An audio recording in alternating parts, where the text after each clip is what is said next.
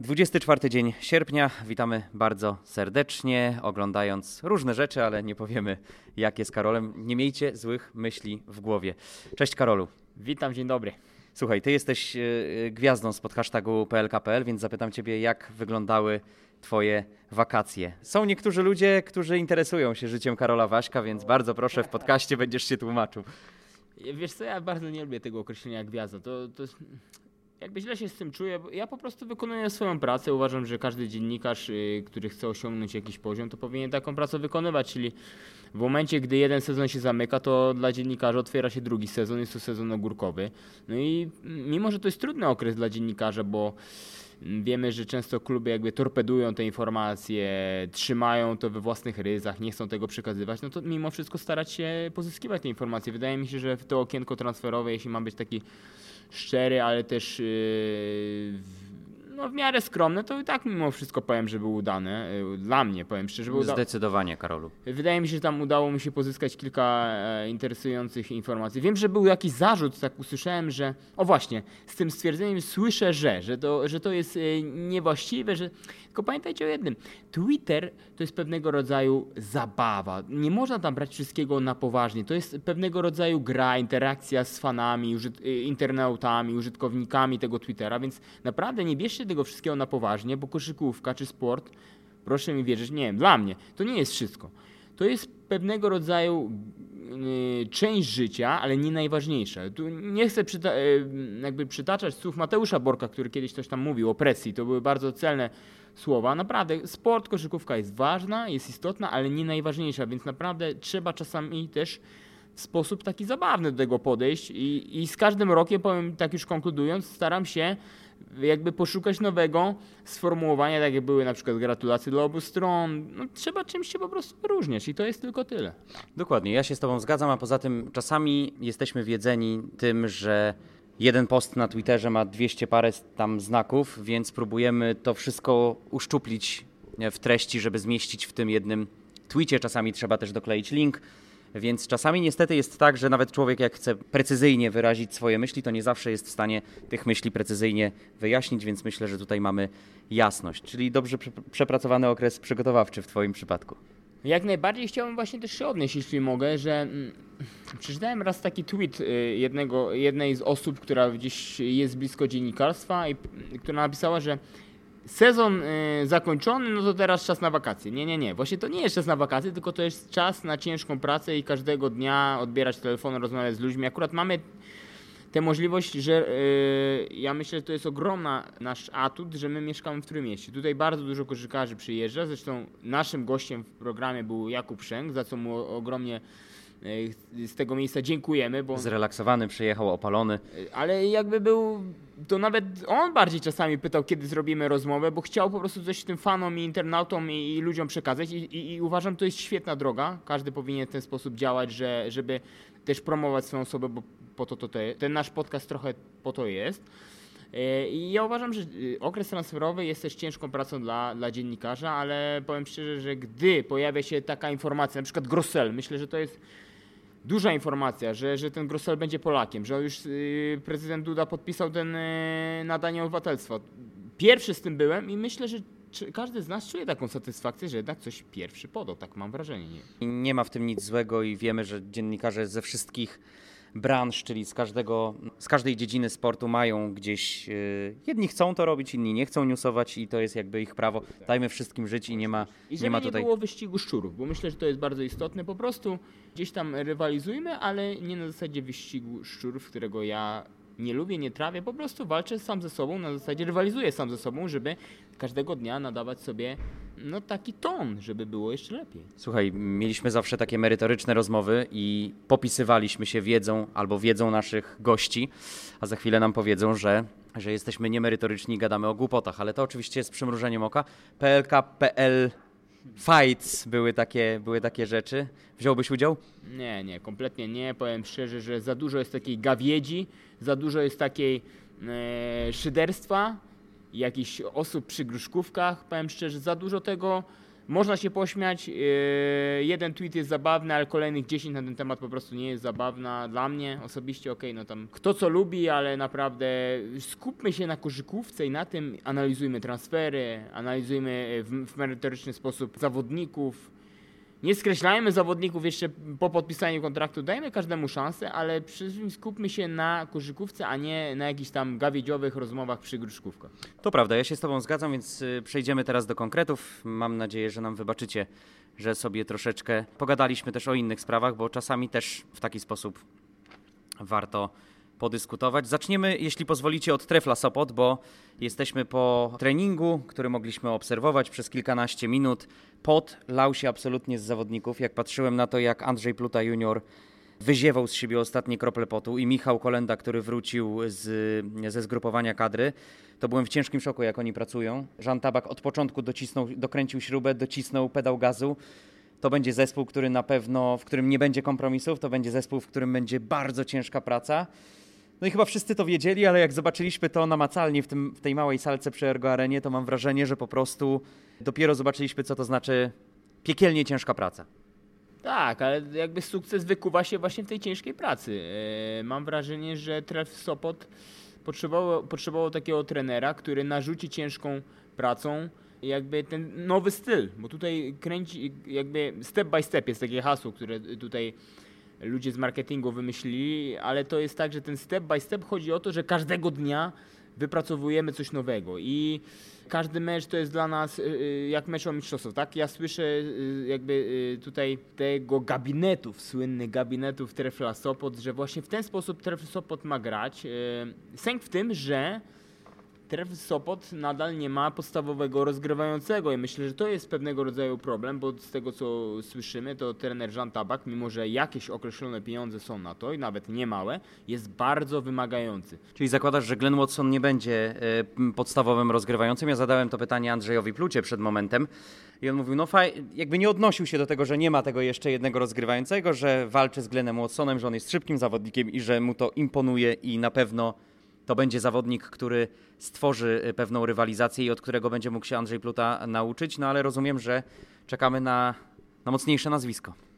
Czekamy na lidera zespołu, tak? Myślę, że kibice Trefla też cierpliwie czekają na lidera zespołu w postaci nowego rozgrywającego, bo myślę, że... To przepraszam, tylko jedno zdanie wtrącę, bo jestem po rozmowie z Żanem Tabakiem i Żan Tabak wystrofował mnie i powiedział: "You made mistake", mylisz pojęcia. Lider zespołu to jedno, a ten, który rzuca punkty, to drugi. Dopytałem wtedy trenera Żana Tabaka, mówię: trenerze, to może na przykładach. Rok 92, Igrzyska Olimpijskie w Barcelonie, Chorwacja i Dražen Petrović. To był lider czy najlepiej skorujący zawodnik? Nie będę rozmawiał o Chorwacji, nie będę rozmawiał o 92. Jestem w Polsce, będziemy rozmawiać tylko o Polsce. Tak się zaznaczył trener Tabak. Teraz możemy wracać do dyskusji.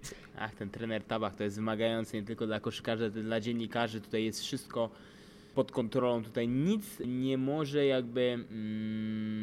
wyjść spod jego panowania jakby. Tak, przypadek to kompletnie nie jego jakby słowo w jego słowniku, jakby tak bym powiedział, że tu wszystko jest pod kontrolą, tu wszystko musi być zaplanowane, nawet ten media day był zaplanowany i powiem szczerze, tutaj Karol Żebrowski, czyli rzecznik prasowy Trefla Sopot, miał furę roboty. I powiem chodził z kartką i pilnował tego wszystkiego, co trener Żan Tabak prosił. Ale zrobił to naprawdę, wykonał świetną pracę, bo każdy zawodnik był do dyspozycji. Każdy zawodnik czekał jakby na tego dziennikarza, który przyjdzie i trener także, więc naprawdę fajnie to wyglądało i też spore zainteresowanie, więc wydaje mi się, że w Treflu rodzi się coś nowego. Tylko jedno zdanie, wiesz, Karolu, bo nie chciałbym też być źle zrozumiany. Trener Tabak bardzo serdeczny, trener Tabak bardzo miły. Generalnie rozmawialiśmy kilkanaście minut i to nie tak, że ja mam jakieś obiekcje, absolutnie. To chodziło o oddanie też charakteru postaci, a ten charakter jest skuty, mam wrażenie, stalą. Tak, jak najbardziej. Ja akurat tej przyjemności nie miałem, ale to z różnych względów. Myślę, że do rozmowy jeszcze wrócimy, bo nie ukrywam, że jakby intryguje mnie ten proces budowy zespołu po tym, jak Trefl Sopot nie otrzymał angażu do rozgrywek Eurocup. To się myślę, że filozofia klubu bardzo zmieniła i też filozofia budowania składu. Ale myślę, że ta rozmowa jeszcze przyjdzie, bo w czwartek to jest pierwszy sparring Trefla Sopot z SKS-em Stargard Gdański, później w sobotę zdaje się Twarde Pierniki Toruń z trenerem Miloszem Mitrowiczem, też bardzo interesujący sparring, więc myślę, że czas na rozmowę. Markus Berg. Tak, Markus Berg. Będziemy się mu przyglądać zdecydowanie. Tak. Pojawiła się na Twitterze taka dyskusja, za ile pieniędzy jest ten zawodnik. Wiadomo, że to wszystkich interesuje. To jest zawodnik, który na pewno lidze może dać dużo, bo takie słowa nawet padły z ust Rafała Jucia, bo on jakby grał w zespole Ligi Letniej Denver Nuggets. Rafał Juć przyglądał się temu zawodnikowi i naprawdę wystawił mu znakomite referencje, więc ja sobie dużo oczekuję po tym zawodniku. To ma być lider, powiem, że to ma być ten... Powiedz, że lider, tak. Tak, lider. Chociaż wydaje mi się, że takim mentalnym liderem będzie Aaron Cell, no bo to trudno, żeby było inaczej, ale to taki zawodnik, który, powiem w ten sposób, który będzie musiał ciągnąć drużynę w każdym meczu, no bo nie oszukujmy się, zawodnik owodowy w polskiej lidze, ale nie tylko w polskiej lidze, ciągnie zespół, więc wydaje mi się, że to będzie, bo będziemy rozmawiać top 10 transferów, wydaje mi się, że na pewno gdzieś tam w okolicach tego 9-10 miejsca taki zawodnik mógłby się pojawić, bo za relatywnie nieduże pieniądze udało się pozyskać zawodnika, który może dać Toruniowi naprawdę dużo. Ja myślę, że to w ogóle to jest ciekawostka, że zdaje się przed poprzednim sezonem już trener Milosz Mitrowicz chciał tego zawodnika do jeszcze Asseco Arki, ale wtedy stanęły na przeszkodzie kwestie tak zwane batowskie, no bo wtedy wiemy, że trzeba było spłacić Josha Bostika, klub tego nie zrobił i tylko Nowakiem Musiciem rozpoczynali sezon dyniani. Bardzo ciekawy to będzie skład Twardych Pierników z bardzo fajnym trenerem i czytałem wywiad trenera Milosza Mitrowicza sprzed dosłownie, nie wiem, czy 2 czy 3 dni, w których mówił, że jest bardzo zadowolony też właśnie z Arona Cela, z Bartosza Diduszki, że to będzie taki miks młodych, doświadczonych zawodników. Czekamy na to, jak to będzie wyglądało, ale wrócimy do Trefla, bo od niego zaczęliśmy i obiecaliśmy, że będziemy się skupiać na Treflu. Duża praca to jest jedno, ale w tym składzie są jeszcze luki. Powiedziałeś, że brakuje rozgrywającego. Brakuje, mam wrażenie, też jeszcze jednego zawodnika oprócz tego rozgrywającego, co najmniej. Ale myślę, że przed sezonem nikt nowy jakby nie wzmocni strefy podkoszowej, bo domyślam się, że w tej kwestii rozważasz. Wydaje mi się, że trener Żan Tabak jest zadowolony z pracy, jaką wykonuje Jakub Kulibali, czyli notabene reprezentant Polski, bo był na zgrupowaniu reprezentacji Polski i wydaje mi się, że liczy na to, że będzie mógł z niego skorzystać w takim jakimś tam większym wymiarze czasowym. Mam wrażenie 10-15 minut i on by wtedy pomógł na pozycjach 4-5, a głównie 5, bo w tym momencie jedynym centrem jest Wesley Gordon. Tak jest, a na czwórce z kolei mamy Frejmanisa i Zyskowskiego, zakładając, że Zyskowski będzie tą czwórką, no i wtedy robi się tam gęsto i tam raczej Kulibaliego po prostu nie zobaczymy. Ale wydaje mi się, że Frejmanis może być wykorzystywany jako piątka i byli już tacy zawodnicy w Treflu Sopot, chociażby Nikola Markowicz, który na pozycji 5 spisywał się znakomicie, bo wyciągał tych ciężkich centrów na obwód i wtedy robił z nimi co chciał. Gorzej jest troszeczkę w obronie, no ale wydaje mi się, że tutaj też można tam pewne rzeczy poukrywać. Wydaje mi się, że też trener Tabak jest na tyle inteligentnym trenerem i też ma ludzi do tego, żeby te luki w umiejętny sposób połatać, czy tam załatać, więc wydaje mi się, że to będzie ciekawie. Na pewno będzie rotował, bo to już widać po tym, jaki ma teraz skład. Ja też pytałem, czy trenerowi to przeszkadza w jakikolwiek sposób, że nie miał swoich zawodników od początku przygotowań. Mowa o Michale Kolędzie, o Jarosławie Zyskowskim, o Żanie Salamu. Tej trójcy, która występuje w swoich reprezentacjach. No Michał już dzisiaj był na tym treningu z wiadomych względów. Powiedział, że absolutnie, że tutaj trudno w ogóle mówić na temat tego, jaki to ma wpływ. Trenujemy ciężko. Ci zawodnicy, których... Ja miałem takie sytuacje we wcześniejszych klubach i wiem doskonale, jak to zrobić, więc tutaj raczej nie będzie problemu. Trener, mam wrażenie, że nawet świadomie wybiera tych graczy, którzy mają kontakt z europejską koszykówką. Lubi, ja mam wrażenie, stawiać na po prostu graczy z Europy.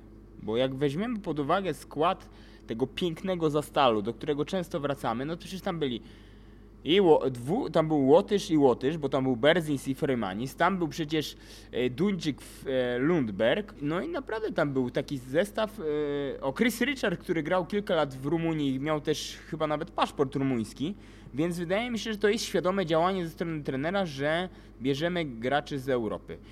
Powiem Ci ciekawostkę, skoro wywołałeś Ifa Lundberga. Będę się posiłkował tym wywiadem z trenerem Żanem Tabakiem. Mówię, trenerze, bo zaczęliśmy rozmowę o liderze. Mówię, czy w Treflu jest szansa na zawodnika, który będzie takim liderem jak Ife Lundberg? A kto powiedział, że Ife Lundberg jest liderem? I temat był zabity. Ja mówię trenerze, że Ife Lundberg był liderem. Ja tak to widziałem. No to nie, to nie. Tak nie było. No i to są właśnie te dysputy z trenerem, że tu trzeba być przygotowanym do rozmowy. Ja powiem Ci teraz anegdotę inną na temat agentów, bo rozmawiałem z jednym z agentów, który przedstawił mi, jak wyglądają rozmowy z trenerem Tabakiem. Trener Tabak dzwoni do danego agenta i mówi: słuchaj, wiem, że masz w agencji takiego zawodnika i Ty teraz przekonaj mnie, że ten zawodnik pasuje do mojego składu. Użyj argumentów, że ten zawodnik będzie pasował do mojej filozofii gry, stylu gry, nie wiem, pracy na treningach i tak dalej. I powiem Ci szczerze, że niektórzy agenci nie chcą rozmawiać z trenerem Tabakiem, bo się obawiają, że nie wiedzą, no po prostu... Co by mieli, jakby mieli zrobić introduce tak zwany. Yes, sir. Dobrze, Trefl Sopot. Słówko o tych zawodnikach, no bo faktycznie klarują nam się te wszystkie nazwiska. Nie jesteśmy absolutnie wróżbitami.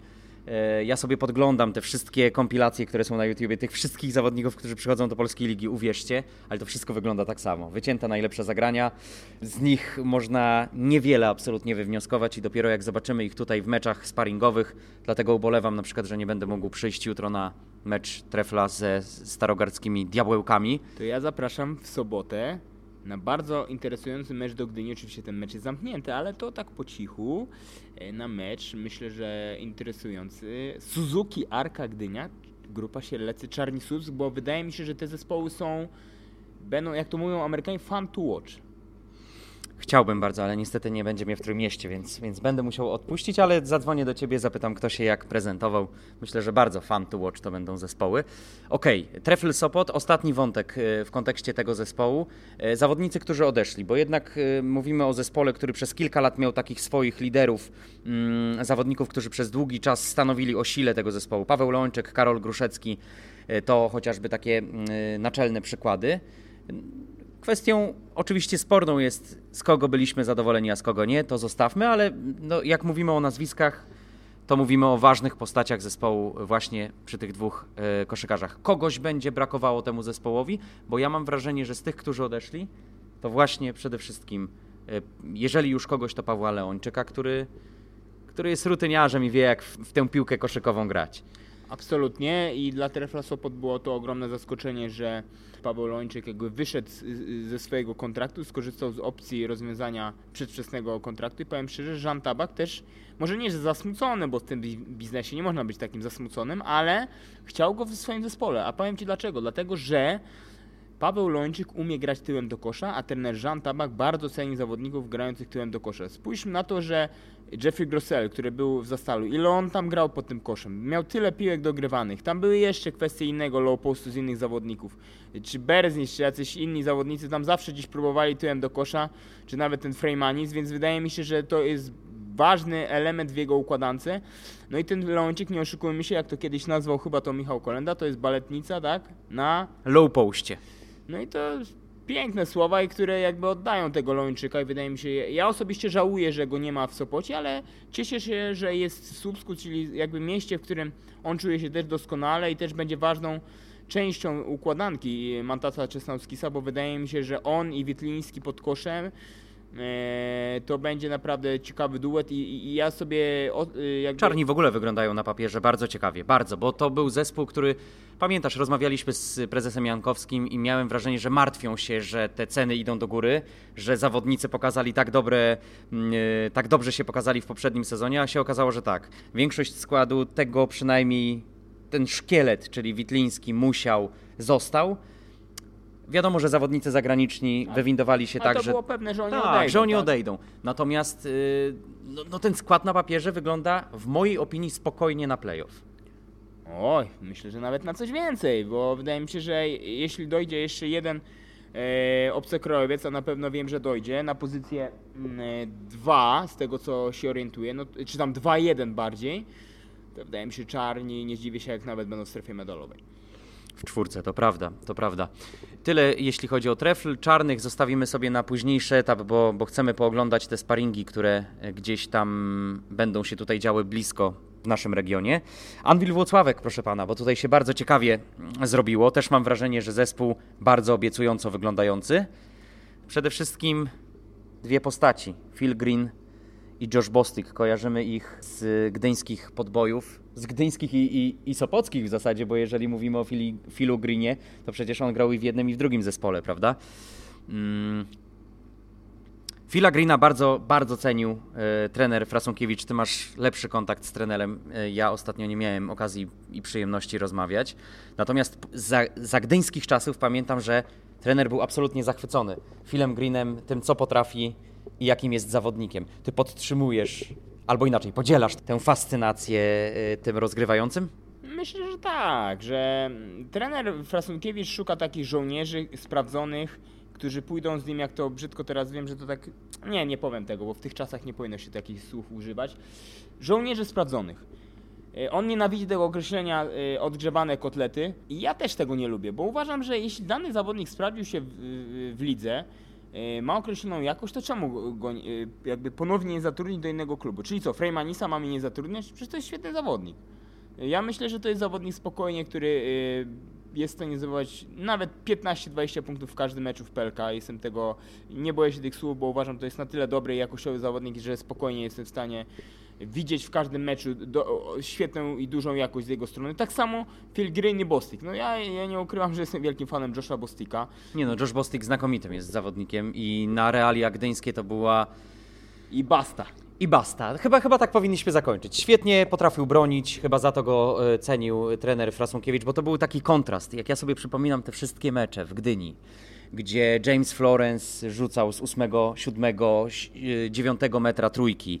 Jak mu szło, to wpadało, a Bostic był postacią, która cały czas potrafiła trzymać ten równy poziom mniej więcej przez cały sezon, mieć tę etykę pracy i pamiętam, to był taki cichy bohater. On w korytarzach przemykał, nieszczególnie chciał rozmawiać, brał swoją rodzinę pod skrzydła i wychodził. Nigdy nie było tam przesadnej egzaltacji, nigdy nie było tam przesadnej radości, no ale jak już wchodził w tych swoich takich złotych butach, pamiętam, biegał tam po gdyńskim parkiecie, to robił nieprawdopodobne wrażenie. Ja jestem wielce zadowolony, że ten zawodnik po prostu będzie grał w polskiej lidze i uważam, że kibice Anwilu absolutnie powinni być mega zadowoleni, że takiego gracza się udało ściągnąć do Polski. Podpisuję się po tym, co powiedziałeś. Powiedziałbym dokładnie to samo. Uważam, że to jest zawodnik, który da Anwilowi wielką jakość. I myślę, że kibice Anwilu będą mieli dużo pożytku z jego gry i też dużo fanu, tak? Bo nie oszukujmy, to jest zawodnik, który po prostu ma jakość, potrafi wziąć piłkę, zagrać na low poście, potrafi praktycznie wszystko, a jeszcze do tego broni. Zdziwię się, jeśli nie będzie zawodnikiem, kandydatem do pierwszej piątki sezonu. Aż tak bym powiedział.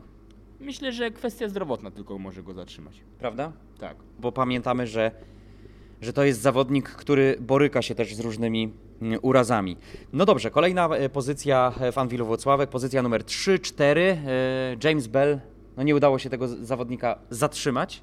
Tak, ja mogę taką ciekawostkę sprzedać, że bardzo nieoficjalną, że w serwisie Polski Kosz swego czasu pojawił się artykuł o takim zawodniku Luke Petrasek, który jest świetnym zawodnikiem, no i on po bardzo dobrym sezonie dostał dużą podwyżkę. Tam nawet pojawiła się kwota, za którą ten wspomniany przeze mnie Petrasek gra. No i ten artykuł odbił się szerokim echem jakby w środowisku, ale też wśród zawodników. Okazuje się, że część zawodników zorientowała się, że ten Petrasek dostał dużą podwyżkę. No i po tym, jak on dostał podwyżkę, no to oni przy rozmowach z Anwilem, a wiemy, że James Bell był jakby w orbicie zainteresowań trenera Frasunkiewicza, zażyczył sobie też podwyżki i to też dużej. No na taką podwyżkę Anwilu nie było stać i ten artykuł naprawdę odbił się szerokim echem w środowisku. Tak samo było przy kwestii Zyskowskiego. I czyli w poniedziałek pojawił się materiał na stronie Anwilu Włocławek z trenerem Frasunkiewiczem. On tam się odniósł do tej kwestii i myślę, że nie był zadowolony z tego, że takie cyfry się pojawiły, bo to mu utrudniło robotę w okresie transferowym. No i ten wspomniany Bell wybrał w końcu ofertę z Japonii, no tam bardzo dużą ofertę. To jest w ogóle taki obejrzy świat, że to jest gość, który w każdym roku, nie wiem czy wiesz, był w innym kraju praktycznie. Tak, oczywiście. Więc on tak jeździ, zwiedza świat, ale okej, to jest jego wybór. Ja trochę żałuję, że go nie będzie, bo myślę, że on też dał dużo jakości Anwilowi w playoffach. Myślę, że był najlepszym zawodnikiem w ogóle Anwilu Włocławek. Aczkolwiek musimy powiedzieć też o jego następcy, o tym Estończyku Josarze, chyba tak powinniśmy odmienić. Janari Josar. Świetnie się pokazał w meczach przeciwko i polskiej reprezentacji, i przeciwko Legii Warszawa, kiedy w europejskich pucharach występował jego niemiecki zespół. To jest zupełnie inna charakterystyka zawodnika niż James Bell. Jest mniej atletyczny, ale mam wrażenie, że może dać nawet Anwilowi więcej w poszczególnych meczach. Ma zupełnie inne atrybuty. Nie blokuje. To było coś, z czym mógł się też pochwalić James Bell. Natomiast świetnie na zbiórce w ataku, jest bardzo w tym dobry.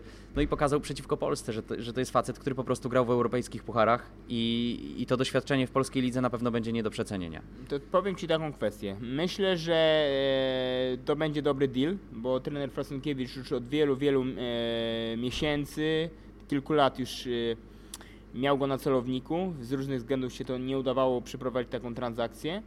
On w tym sezonie w końcu się już tyle podejść było pod tego Joesara, że w końcu trener Frasunkiewicz spróbował jeszcze raz, i udało się w końcu, bo ten Janari chyba w końcu zrozumiał, że trener bardzo go chce. Więc wydaje mi się, że warto do Włocławka przyjść, bo to jest też taki teren, który nobilituje. Myślę, że tak. Też rozgrywki FIBA Europe Cup, zresztą on w poprzednim sezonie, z tego co widzę, grał w tych rozgrywkach, bo Legia gra w tych rozgrywkach, on grał, zdaje się, w takim zespole Medi Bayeru, tak mi się wydaje. Tak było. Notabene do tego zespołu powędrował Kalif Young, czyli center Czarnych Słupsk, więc ci zawodnicy wędrują między tymi klubami, ale wracając do tego Joesara, to myślę, że będzie dużo trójek i będzie też dużo backdoorów. Myślę, że on efektownie jest w stanie kończyć akcję i ścinać elegancko, jak ja to mówię, po linii końcowej, więc wydaje mi się, że Josip Sobin, który jest bardzo inteligentnym zawodnikiem, będzie go często obsługiwał podaniami. Nie tylko Kamil Łączyński, bo wiadomo, że Kamil to jest wysokiej klasy zawodnik, ale też Sobin, bo widziałem takie urywki z meczu z Astorem Bydgoszcz i tam Sobin, to jest zawodnik dużej klasy, on tam obsługiwał zawodników na obwodzie i tylko taki Nowakowski to już czeka na jego podanko i już tylko prostuje nadgarstek. To prawda, to jeszcze o Joesarze, że on faktycznie, bo powiedziałeś o tym, dobrze rzuca za 3 punkty i to, co zwróciło moją uwagę, jak śledziłem statystyki, że on bardzo jest równy w tych rzutach za 3 punkty. To jest około 40% sezon do sezonu. To gwarantuje, jeżeli zawodnik pokazuje sezon do sezonu 40% w rzutach za 3, to po takich podaniach właśnie od Łączki, czy nawet wracających spod kosza od Josipa Sobina, myślę, że spokojnie będzie wykańczał te trójki, a też jest to zawodnik, który potrafi grać na 4, bo takie inklinacje też zdradzał właśnie w tym niemieckim zespole. Josip Sobin, wymieniłeś tego zawodnika i widziałem na Twitterze padło pytanie sakramentalne. Czy Josip Sobin to jest transferowy, może nie hit, już teraz nie pamiętam, jak to jeden z użytkowników sformułował, czy jest to odgrzewany kotlet? I przyznam szczerze, że jestem trochę zdziwiony, bo jak sobie przypominam, jak wyglądał Josip Sobin, kiedy 3-krotnie zdobywał Mistrzostwo Polski, to nie był nigdy lider zespołu, to nie był nigdy najważniejszy zawodnik. To nie był nigdy zawodnik, który w średniej sezonowej zdobywał powyżej 10, 11, 12 punktów. Ale to był zawodnik, który był takim pracusiem niewidocznym, który robił niesamowitą robotę pod koszą. Zresztą wiesz doskonale, świetnie na pick and rollach grał, wślizgiwał się. Taki trochę, jakbyśmy mieli, padło już to nazwisko dzisiaj, Paweł Leończyk w trochę innej zupełnie scenerii, ale z taką samą wartością dla zespołu. Kiedyś nawet grali razem w Anwilu Włocławek. Prawda. I wiem, że jeden i drugi bardzo pozytywnie na swój temat się wypowiadali. Sobin, myślę, że to jest bardzo dobry ruch. 3-krotny mistrz Polski, gość, który ma ogromne doświadczenie i przede wszystkim jest nadal głodny wygrywania po bardzo słabym sezonie w Dąbrowie. Bo nie powiedział to sam, że to jest jego motywacja, że chciał odejść do zespołu, który walczy o Mistrzostwo Polski. Anwil będzie walczył o mistrzostwo, choć ja uważam, że na ten moment skład Anwilu, obsekorowcy są bardzo dobrymi wyborami, ale Polacy, z całym szacunkiem do tych zawodników, myślę, że nie mają na tyle jakości, żeby to skompletować w całości dobry skład, żeby walczyć o mistrzostwo, bo to, że tam 4, to myślę, że tam będzie w Wrocławku, ale... Ja też myślę, że zdecydowanie, że to jest skład podobny do tego, który był w ubiegłym roku, a też nie wiemy, jaki się wykrystalizuje lider, bo gdybyśmy siedzieli tutaj dokładnie rok temu i widzieli, że jest taki jegomość jak Johna Matthews, to nie wiedzieliśmy, że będzie się tak świetnie spisywał i że i że po prostu Anwil trafi z tym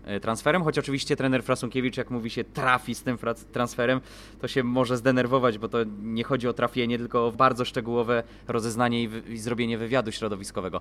Zapytam Cię o jeszcze jedną postać, bo skoro mówisz o polskiej rotacji, wiemy, że obronił się w ubiegłym sezonie Maciej Bojanowski, obronił się Kamil Łączyński, mniej więcej, w sensie Maciej Bojanowski, natomiast jednego nazwiska tu brakuje, Szymon Szewczyk. No i dobrze go wspomniałeś, bo ja mam wrażenie, nawet nie mam takiego wrażenia, jestem przekonany, że taki zawodnik do tego składu byłby idealny. I chodzi mi też o względy sportowe, ale przede wszystkim o kwestie pozasportowe. Poznałem Szymona, znamy się wiele lat i wiem, że ten Szymon dla Anwilu zrobiłby naprawdę wiele. Wiem, że z jego ust padły takie słowa, że albo Anwil, albo kończę karierę. I to też naprawdę takie padły? No, takie ja usłyszałem. Po prostu wynika to z faktu, że on czuje się już takim Anwilowcem z krwi i kości. On dla tego Anwilu naprawdę zrobił wiele. Bo grał z kontuzją. I nawet jak nie grał, to nie był niezadowolony. Jakby zawsze wspierał tych chłopaków. I wydaje mi się, że ten Szymon Szewczyk byłby idealnym ruchem pod względem budowania relacji i tak zwanej szatni, bo my często... Coś jak Krzysztof Szubarga w Arce, kiedy już schodził z takiego rytmu grania zawsze w każdym meczu, ale był nieodłącznym elementem dla tych młodszych chłopaków, żeby po prostu wiedzieć, jak ta koszykówka wygląda. Powiem Ci więcej, że my często oceniamy zawodników, jak to wygląda na meczu, tak? Przez pryzmat meczu, ale my nie widzimy, jak to wygląda na treningu, my nie widzimy, jakie są relacje w szatni, kto tam puszcza muzykę, kto tam zagaduje do Amerykanów, kto scala tę grupę. Uwierz mi, że Szymon Szewczyk jest idealną postacią do tego, żeby scalić tę grupę i brakuje mi tej postaci w zespole i mam nadzieję, bo nie ukrywam, że byłoby to dla Anwilu dobrze i dla Szymona, który zasługuje na to, żeby zakończyć karierę właśnie w takim miejscu jak Anwil Włocławek, bo przecież on ma wspaniałą karierę za sobą, naprawdę, to jest zawodnik. I myślę, że jeśli byś zapytał, nie wiem, Andrzeja Plutę, Kulibaliego, czy nawet Michała Kolendę, to myślę, że każdy z nich powiedział mi, tak, chciałbym mieć taką karierę jak Szymon Szewczyk, bo jeśli spojrzysz na jego CV, to tam widzisz te kluby i to mówisz, wow, że on był w takich miejscach. I powiem szczerze, ja tak samo patrzę na jego CV i mówię, wow, to jest koszykarz, to jest gracz przez duże G. I myślę, że Anwil potrzebuje takiego ruchu i myślę, że nowy prezes Łukasz Pszczółkowski, który zastąpił na tym stanowisku Arkadiusza Lewandowskiego, usłyszałem taką opinię, że działa pod linijkę, czyli na zasadzie jego zadaniem jest wyczyszczenie długu i to jest dobre. To jest bardzo dobre. Tutaj jakby szacunek za to, że on chce czyścić długi, ale on też... wiemy, jak się nie czyści długów, jak sytuacja wygląda na przykładzie chociażby innego klubu z Polski. Już nie będziemy wymieniać. Tak, ale on też musi pamiętać, że Anwil Włocławek to jest klub, w którym są kibice, którzy nie pozwolą na to, żeby grał na przykład o 8 miejsce. Tam jest walka o miejsce pierwsze, a żeby być w walce o pierwsze miejsce, Anwil po prostu musi wzmocnić skład i to jest tyle ode mnie. Ja się z Tobą absolutnie zgadzam. Jestem ciekaw też, jak w tym zespole obroni się Dawid Słupiński, bo bardzo chłopaka lubimy, bardzo chłopaka szanujemy. Przyjeżdżaliśmy na wiele meczów do Słupska w ubiegłym sezonie i miał absolutnie swój czas i najlepszy moment w karierze. Natomiast przy tych aspiracjach, które prezentuje zespół i przy takiej rotacji, którą ma, czyli Luk Petrasek, Michał Nowakowski, jeżeli mówimy o czwórce, Josip Sobin na piątce i Dawid Słupiński gdzieś pomiędzy nimi, nie jestem pewien, czy dostanie... On jest oczywiście zadaniowcem i dla niego to był miód malina na jego serce, że mógł wchodzić na 15 minut i kiedy czarni tego potrzebowali i robić robotę, ale nie wiem, czy w Anwilu to będzie takie łatwe i czy to się sprawdzi, natomiast oczywiście kibicujemy Dawidowi i myślę, że... Na koniec jeszcze ode mnie taka informacja, że z tego co słyszałem, to kłopoty zdrowotne ma niestety Maciek Bojanowski i w tym momencie nie wiadomo, kiedy będzie do dyspozycji trenera. Na razie jest poza treningiem, jest tak jak wiem po zabiegu stopy. Ja trzymam kciuki, że ten Maciek wróci, bo on miał mieć ważną rolę w tym zespole, bo trener Frasunkiewicz bardzo na niego liczył. Pytanie, jaka to jest kontuzja? Czy tak jak w przypadku Kucharka w ubiegłym sezonie w czarnych, czy tak jak na przykład w przypadku Filipa Strejewskiego w SKS-ie Starogard pierwszoligowym, że zakładamy, że to już będzie pół roku pauzy? Nie, aż tak długa pauza to pewnie nie będzie, ale to i tak mimo wszystko będzie pauza i to miało być tak, że on miał wrócić na okres przygotowawczy, a Maćka nie ma i z tego co wiem, to na razie go nie będzie, więc to jest strata, dlatego Anwil potrzebuje wzmocnienia polskiej rotacji. O, tak to powiem. Okej, rozmawiamy 36 minut, a czas nagli, więc jeszcze do wyboru będzie jeden zespół. To ja wybiorę. Ty wybierz sobie zespół, proszę bardzo. Legia Warszawa. Legia Warszawa, a później przejdziemy do top 10. Poprosiłem Karola, żeby przygotował top 10 transferów. Taki nasz power ranking tego. I jakby połączymy wątki, bo wiemy, że w Legii jest kilku zawodników, którzy do tego rankingu top 10 idealnie pasują, więc specjalnie wybrałem ten klub, bo nie ukrywam, że jestem pod ogromnym wrażeniem tego, co prezes Jankowski i trener Kamiński po prostu dokonali w tym okienku transferowym. To są potężne transfery Legii Warszawa. Znaczy dla mnie kandydat zdecydowanie do tego, żeby zagrać w finale nawet. Tak. I walczyć o absolutnie najwyższe cele, przypomnijmy, bo trener Tabak tutaj z nami rozmawiał kilkanaście czy kilkadziesiąt minut temu, a to jego zawodnicy przecież, Janis Berzins i Jeffrey Grosel, no to jest... I Koszarek. I Łukasz Koszarek oczywiście, tak, pozdrawiamy. Dyrektora. Wiecznie panującego, tak, w polskiej lidze dyrektora polskiej kadry. Ray McCallum, to może od tej postaci zaczniemy. 154 mecze w lidze NBA. To jest taki transfer, można powiedzieć, last minute, to jest takie zastępstwo zawodnika w miejsce Jonatana Starka, który miał być podstawowym rozgrywającym Legii Warszawa, ale z tego co się orientuję, też trzeba kibicom napomknąć jedną rzecz. Legia Warszawa po podpisaniu kontraktu, ale przed rozpoczęciem treningów przeprowadza bardzo dogłębną i szczegółową analizę stanu zdrowia danego zawodnika. I taki Stark też był poddany badaniom i z tego co się orientuję, jakby tam pewne kwestie się nie do końca zgadzały. To nie chodzi o to, że on miał jakąś poważną kontuzję, tylko było zagrożenie, że ten zawodnik może odnieść kontuzję w trakcie sezonu, a wiemy, że Legia ma bardzo poważne plany nie tylko w lidze polskiej, ale też Basketball Champions League. Tam jest 6 meczów do rozegrania. Legia ma ciężką grupę, ale w Warszawie liczą na to i są pewni, że do drugiej fazy uda się awansować, więc oni muszą mieć zawodników, którzy są gotowi na tu i teraz. No i ten Stark był taki trochę niepewny i nawet z tego co się orientuje udało się wynegocjować wszystkie te warunki, jakby rozwiązanie kontraktu w miarę między stronami, w miarę to wszystko płynnie poszło. No i ten Ray McCallum znalazł się praktycznie bardzo szybko zastępstwo, to był taki transfer. Aż dziw o tym mówić, że to jest zastępstwo. Tak, że ale de facto jest zastępstwo. To jest zastępstwo, tak, ale jeśli chodzi o nazwisko i to też jak zareagowała polska opinia śledząca rynek transferowy, no to była prawdziwa euforia i niedowierzanie. Taka petarda. Dokładnie, dlatego stąd pytanie, jak to się udało? Na pewno byłeś na łączach, pytałeś i któż to wpadł na taki pomysł? No to jest też taka fajna historia mówiąca o tym, że Ray McCallum już w trakcie poprzedniego sezonu mógł trafić do Legii Warszawa i to za znacznie większe pieniądze. Legia mu wtedy oferowała bardzo duże pieniądze, zresztą nie tylko Legia, ale zdaje się, że też Śląsk Wrocław. Ten Ray McCallum jakby nie podpisał kontraktu z żadnym z tych polskich klubów. Z tego co się orientuję, to on grał we Francji w ogóle z Dominikiem Olejniczakiem w jednym zespole. Dominik Olejniczak też mu wystawił pozytywne relacje, że to jest nie tylko dobry koszykarz, że bardzo w porządku człowiek, normalny facet. Te Basketball Champions League, myślę, że stolica, dobra rozmowa z trenerem Kamińskim, to wszystko jakby sprawiło, że ten Ray McCallum wybrał Legię Warszawa. Myślę, że to jest świetny transfer. Tylko szkoda, że w hali będzie takiej, a nie innej grał, nie?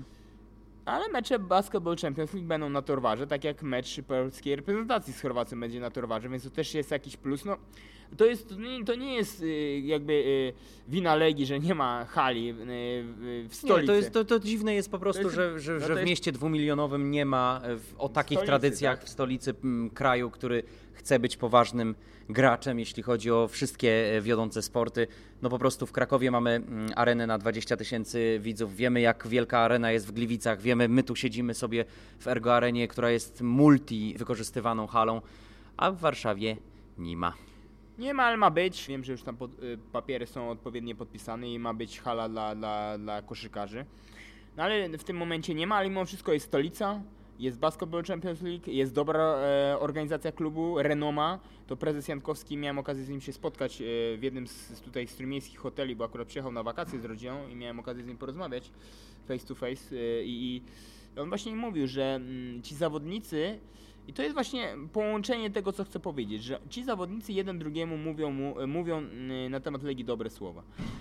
I tam w składzie jest taki zawodnik Devin Marble. Devin Marble podpisał kontrakt z Legią Warszawa i to właśnie on stoi za tym, że ten Ray McCallum przyszedł do Legii, bo on już mu wtedy dobre słowo szepnął do uszka, że warto do tej Legii przyjść. No i ten duet, powiem szczerze, Ray McCallum, Devin Marble, do tego dołożymy Jeffrey Gorsell. Według mnie to jest w ogóle transfer top 1, jeśli chodzi o polską ligę i powiem Ci dlaczego. Dlatego, że Gorsell będzie Polakiem i będzie mógł kończyć mecze jako Polak w Legii Warszawa. To jest ogromny atut Legii Warszawa. Myślę, że nie do końca wszyscy sobie zdają z tego sprawę, że Legia może wziąć jeszcze 2 obcokrajowców. To prawda. Ja mam krytyczne, to jest temat na inną, może jak przy kadrze będziemy rozmawiać, to ja mam krytyczne zdanie na temat tego naturalizowania, chociaż to świetny zawodnik i fajnie go będzie w lidze polskiej oglądać. Natomiast jeszcze jedno nazwisko, Travis Leslie, bo nie wspomnieliśmy o nim, też zagraniczniak, też przychodzi do Legii. Powiem szczerze, że żałuję, że nie ma w tym składzie Raya Cowelsa. Nie dość, że bardzo go lubię, bardzo go cenię, to jest zawodnik, który lubi ciężko pracować i jest... No, poza tym sprawdził się. Oczywiście sprawdził się w tej Legii Warszawa w zeszłym sezonie, był jednym z liderów, czy wiodących postaci.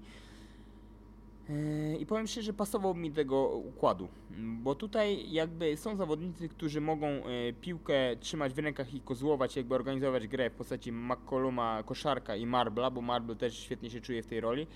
I brakuje, nie wiem jak Leslie będzie wyglądał, nie jestem w stanie powiedzieć jak on jeszcze do końca będzie wyglądał, wiem, że też miał jakieś pewne problemy zdrowotne, ale jakby kontrakt wszedł w życie i jest normalnie zawodnikiem Legii. Ale Cowels pasował mi, że taki zawodnik catch and shoot i jeszcze dobra obrona, bo on poprawił obronę w momencie jak przyjechał do Polski. No ale nie ma Cowelsa, Cowels jest na Węgrzech. Myślę, że Legia ma naprawdę bardzo dobry skład i że to jest kandydat do mistrza Polski. Zdecydowanie. Tutaj się absolutnie zgadzamy i spore zaskoczenie, że udało się taki skład zbudować, ale tak to jest, jeżeli się rozpala własne apetyty, jeżeli się gra świetny sezon, jeżeli się gra w finale Polskiej Ligi Koszykówki, jest się może nie o włos od zdobycia Mistrzostwa Polski, ale jest się zespołem czołowym w polskiej lidze, no to siłą rzeczy taki skład się właśnie w Warszawie zbudował. Top 10 mieliśmy przedstawić. Karol, widzę, że masz wypisane. Ja tutaj zerkam gdzieś przez rękę twoją. No ale jestem bardzo ciekaw, jak to wychodzi. Od miejsca 10 proponuję. Schierarchizowałeś to? Nie chciałbym może tak hierarchizować tych nazwisk, ale wymieniłbym te transfery, które nie ukrywam bardzo się przypadły mi do gustu. Może w ten sposób, że uważam, że w danym momencie ten zawodnik może dobrze zafunkcjonować. Wydaje mi się, że zacznę od Jamesa Florensa. Wydaje mi się, że dla Suzuki Arki Gdynia ten zawodnik będzie idealny. Już w pierwszym sparingu widziałem, że ten zawodnik nie dość, że punktowo świetnie wyglądał, bo 26 punktów, ale przede wszystkim on potrzebuje roli lidera. To myśmy nieraz mówili nawet w poprzednich naszych podcastach, że w tej Stali był jakby w tym konglomeracie tych gwiazd i nie do końca mu to pasowało. Wydaje mi się, że on właśnie jest... Nie było tam klimatu do robienia dobrej koszykówki. Mocne słowa, no ale tak było. To pokazały play-offy. No jednak porażka 3-0 z Legią Warszawa chyba też o czym świadczy, że coś tam, że tak za przeproszeniem, nie pykło.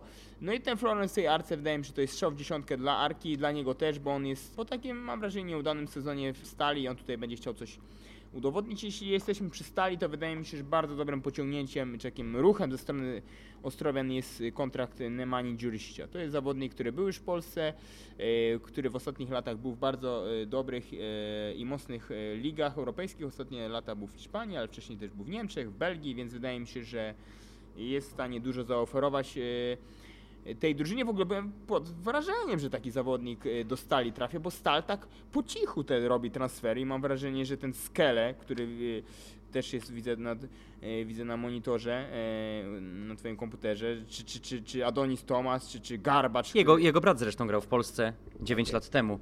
W Anwilu Włocławek.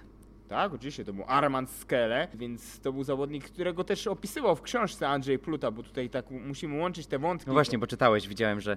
Tak, no znakomita pozycja, każdemu bardzo polecam tę pozycję. Wiem, że jest trudno dostępna, ale być może jakby ktoś się zgłosił do mnie, to chętnie jakby nawet wypożyczę tę pozycję, bo naprawdę warto tam ze szczegółami, kulisy, wszystkie Andrzeja Plut, dużo takich właśnie ciekawostek i nie ukrywam, że na temat tej książki chciałbym porozmawiać z jego synem, czyli Andrzejem Plutą, bo on też tam jest w tej książce wymieniony. Czy Nemanja Djuricic się znajduje w tym? Jest. Rozumiem, że wywołałeś go dlatego, że jest w tej grupie. No i dodajmy też, bo ja sobie pośledziłem właśnie jeszcze dzisiaj przed naszym spotkaniem te poczynania Nemani Djuricicza i to jest też facet, który sezon po sezonie podnosił sobie poprzeczkę i te odczyny jego statystyczne były coraz lepsze. A pamiętajmy, że europejską karierę zaczynał w Zastalu, bo to był pierwszy zespół, który Tak. zagraniczny, w którym zafunkcjonował i zdaje się, że też całkiem nieźle się spisywał. Tak, swego czasu w ogóle Zastal miał świetne oko do tak zwanych rookies, bo był kiedyś Walter Hodge, Nemanja Đurišić, był Armani Moore, więc naprawdę kilku dobrych, jak to mówią, herbatników trafiło do Zielonej Góry, więc tutaj oni naprawdę pokazali Europie, bo później ci zawodnicy trafiali do Europy. Zawodników, którzy zostali zakontraktowani ze Stanów Zjednoczonych, naprawdę strzały w dziesiątkę. Đurišić mam wrażenie, że może być strzałem w dziesiątkę stali. I pamiętajmy, że 2 sezony w ACB to też jest jakby pewna rekomendacja. Wcześniej Turcja, belgijskie Ostende to naprawdę jest z czego wybierać. A i przecież w Bundeslidze grał w Telekomie Bonn. Kolejne nazwisko w top 10, proszę bardzo. Ja na pewno Bostik. Zdecydowanie. Nie wiem na którym miejscu, bo to nie ma znaczenia, 3., czy 4., czy 5. Po prostu jest top 10. Mam wrażenie, że to spokojnie Bostik na tę listę się... Zdrowie i kondycja. I to jakby... Ale myślę, że to będzie. Myślę, że to będzie, bo to jest też taki facet, że on by nie podpisał kontraktu w momencie, jakby nie był zdrowy i gotowy do gry i jakby współpracowania ponownego z trenerem Frasunkiewicz. On jest lojalny i nie oszukałby trenera Frasunkiewicza. Akurat takie mam wrażenie, bo trener Frasunkiewicz wiele mu dał w Gdyni, naprawdę wiele, więc wydaje mi się, że on to czuje i nie oszukałby trenera, więc na pewno w top 10 mojej listy jest. Wydaje mi się, że to może zaskoczę. W tej top 10 umieściłbym takiego zawodnika, który wzmocnił szeregi Beniaminka, czyli Sokoła Łańcut, Lee Moore.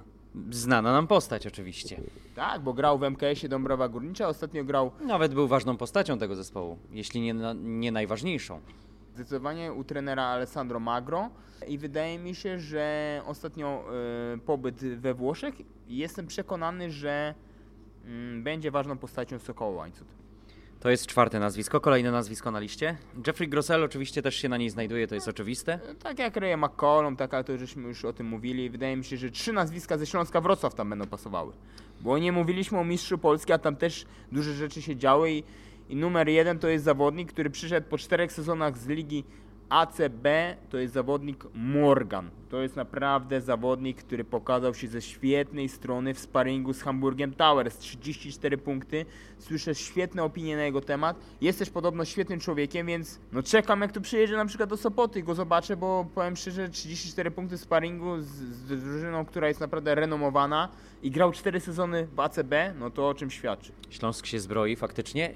Kto jeszcze jest na liście? Na pewno Artiom Parachuski, czyli Białorusin, który stara się, z tego co słyszę, o polski paszport, bo od 6 lat chyba zdaje się mieszka we Wrocławiu. Gracz z potężnym CV, bo naprawdę takie kluby jak Maccabi, Unix, no to o czym świadczy. Na trzecie nazwisko, no to Jeremiah Martin, z tego co ja kojarzę, jeśli to jest rozgrywający, który też ma za sobą grę w dobrych klubach, ostatnio w Liga Niemiecka, więc wydaje mi się, że on też będzie ważną postacią i wchodzi w ciężkie buty Trevisa Trice'a, tak? No bo Travis Trice to gorzej się nie da zaczynać. Nie da się, ale wydaje mi się, że może gdzieś tam na pewnym określonym poziomie podołać zadaniu, więc wydaje mi się te 3 nazwiska. Wydaje mi się, że też Jakub Nizioł może być ciekawym posunięciem ze strony Śląska Wrocław. Jestem ciekawy, jak on się sprawdzi pod okiem trenera Andrzeja Urlepa. Jak to będzie wyglądało? Jeśli mam dalej wymieniać, wydaje mi się Roland Freymanis, o którym tutaj rozmawialiśmy, też jest dobrym posunięciem ze strony władz Trefla Sopot. I pamiętajmy o Berku w Piernikach. Tak, wydaje mi się, że Glenn Cozy ma też coś do pokazania, udowodnienia w Zastalu. Wymieniam też...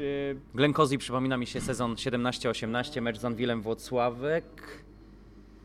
Dobrze pamiętam, jak przez 37 minut grał piach, a potem w ostatniej czy w przedostatniej minucie odpalił chyba 3 czy 4 trójki i Anwil przegrał ten mecz w Toruniu. To była niesamowita atmosfera, jeszcze wtedy tak bardzo, bardzo gorąco było, bo te derby wtedy bardzo elektryzowały. Zresztą dalej elektryzują, to były pary, które się spotkały przecież w play-offie. Ćwierćfinale. Tak jest, sezonu 2021-22. Kto jeszcze na liście?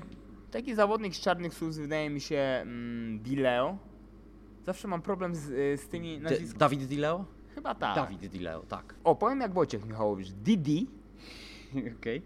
jest naprawdę, myślę, że zawodnikiem, który może być nawet lepszy niż Bo Beach, który notabene trafił do polskiej ligi z tego samego klubu. To jest PAOK Saloniki. On grał też w lidze hiszpańskiej, więc 3. rok i polska liga, Czarni Słups, no to też, Nie no, ciekawe, to tak jak mówiliśmy, no, Czarni zbudowali zespół, uważam, albo na ponad swoje możliwości, albo, no to się oczywiście wszystko w praniu wyjawi. Musiał ten zespół przejść pewną strukturalną zmianę i finanse tam są na pewno większe niż w poprzednim sezonie, tak. Bo tych zawodników po prostu nie byliby w stanie zakontraktować z tym budżetem, który mieli w ubiegłym roku. Już abstrahując od inflacji, od zmian jakby rynkowych. Tak, kursu dolara chociażby.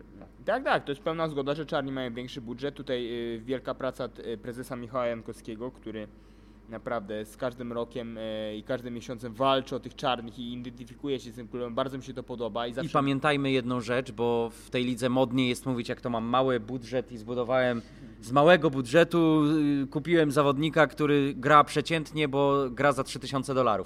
Nie no, słuchajcie. Generalnie chodzi o to, żeby mieć jak największy budżet i żeby te zespoły po prostu robiły wielkie wrażenie i tak uważam. Jeżeli to jest oczywiście fair play finansowe jest zachowane, to tylko przyklasnąć takim zespołom, które potrafią za dobre pieniądze zbudować dobry zespół i walczyć o wielkie cele. Pełna zgoda. Nie wiem, dlaczego nie potrafimy się chwalić tym, że zebraliśmy duże budżety w trudnych czasach. Więc szacunek, nie wiem, dla Legii, dla Śląska i dla innych klubów, które mają duże budżety, zbudował duże budżety i chwalmy się tym, mówmy o tym, bo to jest tylko przyklasnąć można. To jedno nazwisko jeszcze wywołam na sam koniec naszej dyskusji, którego chyba nie ma w twoim top 10 transferów. Może nie traktowałeś tego jako polski transfer. Jarosław Zyskowski w Treflu. Bardzo utalentowana postać. Na pewno 3-krotny mistrz Polski i na pewno MVP ligi. Wtedy, kiedy został przerwany. A jaki był wtedy trener w Zastalu? No wiadomo, który. Trener, który kąsa dziennikarzy. Tak jest. No będziemy mieli tutaj fajnie, będziemy mieli tutaj ciekawie. Karolu, wolny wniosek na koniec. Coś, czym podsumujemy naszą godzinną gadkę, bo musimy uciekać. Wolny wniosek jest taki, że słyszałem, że będzie kolejny zawodnik z CV po lidze NBA w polskiej lidze. Na razie nie zdradzę nazwiska, ale wydaje mi się, że w momencie jak będziemy już to publikować, to wydaje mi się, że ten zawodnik już może podpisać kontrakt, bo z tego co wiem, klub wysłał mu już wysłał mu podpis. Do parafowania umowę. Tak jest, bo po stronie klubu była aż parawka, więc wydaje mi się, że taki transfer może dojść. Zazwyczaj to jest tak, że jak się w naszej lidze pojawiają zawodnicy, to w Philadelphia 76ers, a tutaj gdzieś mi mignęła nawet ta nazwa, ale to już nie będziemy mówić głośno kto, co i jak. Ale Karol Wasik jak zwykle czujny, jak zwykle świetne informacje. Karolu, bardzo dziękuję. Byłeś głodny absolutnie tej dyskusji. Ja muszę tu się jeszcze troszeczkę, że tak powiem, dokształcić w tych wszystkich nazwiskach i w tych wszystkich informacjach. Natomiast mamy nadzieję obaj, że dobrze się bawiliście przez tę godzinę. Szykujemy kolejne rzeczy. Myślę, że fajnie by było porozmawiać o Sokole Łańcut. Ja mam tam rodzinę na Podkarpaciu 15 km dalej, więc myślę, że co najmniej na 1-2 mecze uda się do Łańcuta pojechać. Przynajmniej tak bym chciał. Cóż, dziękujemy bardzo. Skazani na basket. Karolu? Dziękuję i do usłyszenia. Do zobaczenia też w halach. Myślę, że naszym też jednym z celów jest przeprowadzenie wywiadu z trenerem Frasunkiewiczem i tutaj chciałbym wyjaśnić, jeśli mogę, na sam koniec pewną informację. Mianowicie, nakłanialiśmy trenera, ja też na łamach WP chciałem z nim porozmawiać, ale trener Frasunkiewicz bardzo prosił o to, żeby pierwszy wywiad na temat te kulisy budowania składu pojawiły się na stronie Anwilu Włocławek. My tę prośbę uszanowaliśmy, bo szanujemy, respektujemy pracę Michała Fałkowskiego w Anwilu Włocławek, dlatego też nie jesteśmy ludźmi, którzy za wszelką cenę chcą coś robić. Nie, chcemy rozmawiać z ludźmi, którzy chcą z nami rozmawiać i taki wywiad na pewno z trenerem Frasunkiewiczem się uda przeprowadzić. I ukaże. I jeszcze tylko dodajmy, że dla takich rozmówców jak Przemysław Frasunkiewicz, i to bez cukru absolutnie, warto czekać, bo już nawet w tej rozmowie z Michałem Fałkowskim trener zdradził kilka takich fajnych sformułowań, na które czekamy także wskazanych na basket. Dziękujemy pięknie. Karol Wasiek, Paweł Kątnik, kłaniamy się nisko. Dajcie nam znać. To jest szalenie ważne, żeby gdzieś tam pod tym, co udostępnimy na Twitterze, napisać cokolwiek, co sądzicie o naszej dyskusji, a my zabieramy się do pracy i do oglądania zespołów Energa Basket Ligi, najlepszej ligi świata. Dzięki.